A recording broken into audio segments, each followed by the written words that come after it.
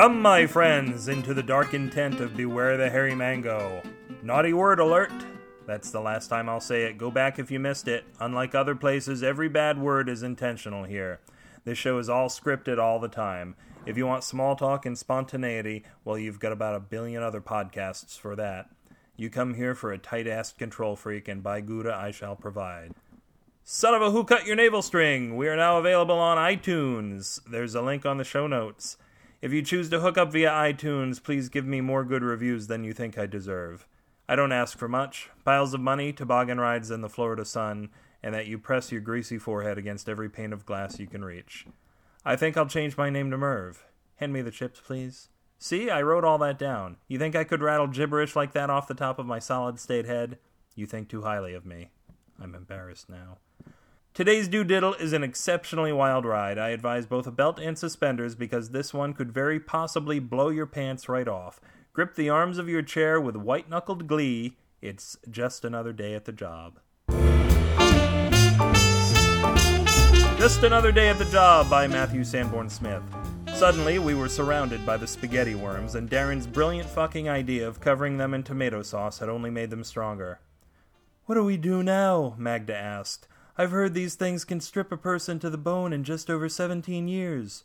"Jesus," Darren said. "I'll tell you what we're not going to do," I said, "and that's throw Parmesan or garlic bread on them." "At least I had an idea," Darren yelled. "What have you done?" I studied the stone walls of Professor Nefarious's hidden sanctum. There was no way we were getting out through those. "Wait a minute," I said. "The sewing kits." "You mean the ones given to us by the customized milking machine that achieved sentience?" No, not those. The fully automated ones we stole from the samurai Viking gas station attendants that we fought at the bottom of the swimming pool of the apocalypse.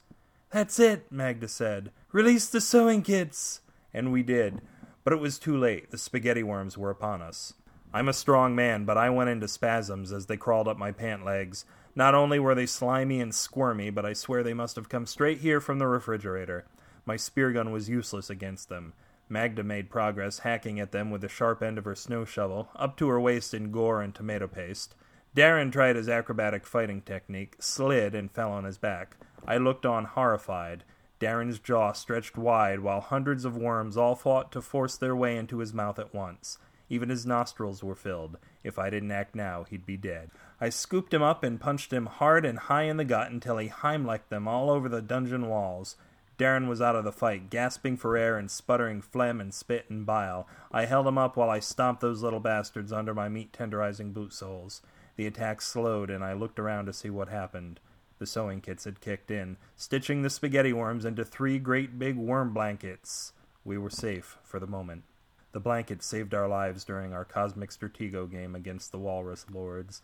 But after that, things got weird. Wasn't that keen? I've actually written a follow-up story to that one called A Question of Benefits. Stay subscribed and you can listen to it right here. It's a couple of years away, but we'll get there. If that's not reason to stick by me, well, then that's not a reason, that's all. You can read this and other wonderful stories at my bloggity-blog, the1000.blogspot.com, or pound ham-fisted right here at bewarethehairymango.com until more stories pour out like the sweet, sweet contents of a piñata's bowels. If I have infused you with electric excitement, release some of that pent-up energy by pressing the donate button to the right of my wonderful posts. Toss your comments on the show haphazardly like your emails to me at matthew@bewarethehairymango.com. Drink the juice of that evil bastard mango and send word of what we did here today to everyone on your contacts list. This podcast is lightly battered and a Creative Commons Attribution Non-Commercial Share-alike 3.0 United States license. Until next time, this is Matthew Sanborn Smith saying if you'll just sit down and shut up, you'll make everyone happy, excluding yourself. Good night.